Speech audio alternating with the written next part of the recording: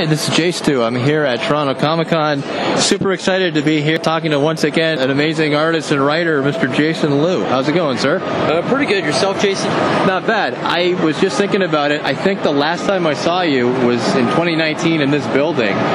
You were here for the final issue of Pitiful Human Lizard. That's correct, yeah. It's been a while. It's been a while. Yeah. Do you miss writing the character?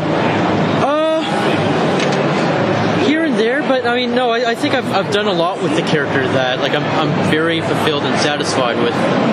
Yeah, and it wrapped up really nice too. Thank you. No, it was a great series. I was super happy to read it. I'm glad you wrote it, actually. Thanks, man. So since we last saw you, you've been involved with some pretty high-profile projects. Congratulations on all the Marvel work, actually. Thank you. What's it been like? Very fantastic. All the editors have treated me very nicely and let me run with the wildest ideas, especially X-Men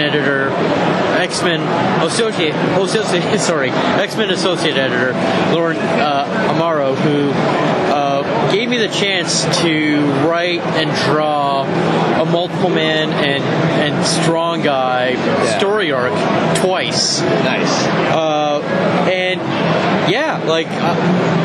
Just some crazy ideas, and she just let me run with it. That's amazing. Yeah. I know you're a big Marvel guy from back in the day. Mm-hmm. So you had mentioned recently that you've actually created a character for the Spider-Verse, which is very exciting. Yep. What can you tell us? Okay, so it comes out April 12th. It's the Marvel Voices Spider-Verse issue number 1. Nice. I introduced a new character in a Spider-Verse. His name is Spider-Friend, a.k.a. Peter Park. Nice.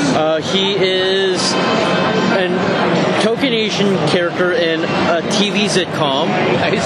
Who all his friends don't know, the life this exciting life that he has, protecting his friends, saving New York as Spider-Friend, while playing a background character in their story. Nice, that's awesome. I can't wait to read that. I'm a big Spider-Verse fan. Awesome, I hope you dig it. And then another one that I'm very excited for, I believe you have a story coming up in Daredevil issue 11? That's correct, yeah. What can you tell us about that one? I got to write a story. The first team up between Daredevil and the new Iron Fist, Lin Lee, who is pretty much going to all the veteran superheroes, looking for advice on how to be a better superhero. And Daredevil teaches him how to fight through pain. Oh, right on. I'm a huge Daredevil fan, so I'm so looking forward to that. It's exciting. I hope you check it out. It comes out in May. For sure. Now, before we go, just as a personal aside, we've been doing the podcast for 10 years now. Okay. You're one of the first guys we ever interviewed. Yeah. So I wanted to thank you for all the times you've been on. And we weren't even interviewing you about the comics back then. No. You were part of the Toronto X-Men. As multiple man. Yeah.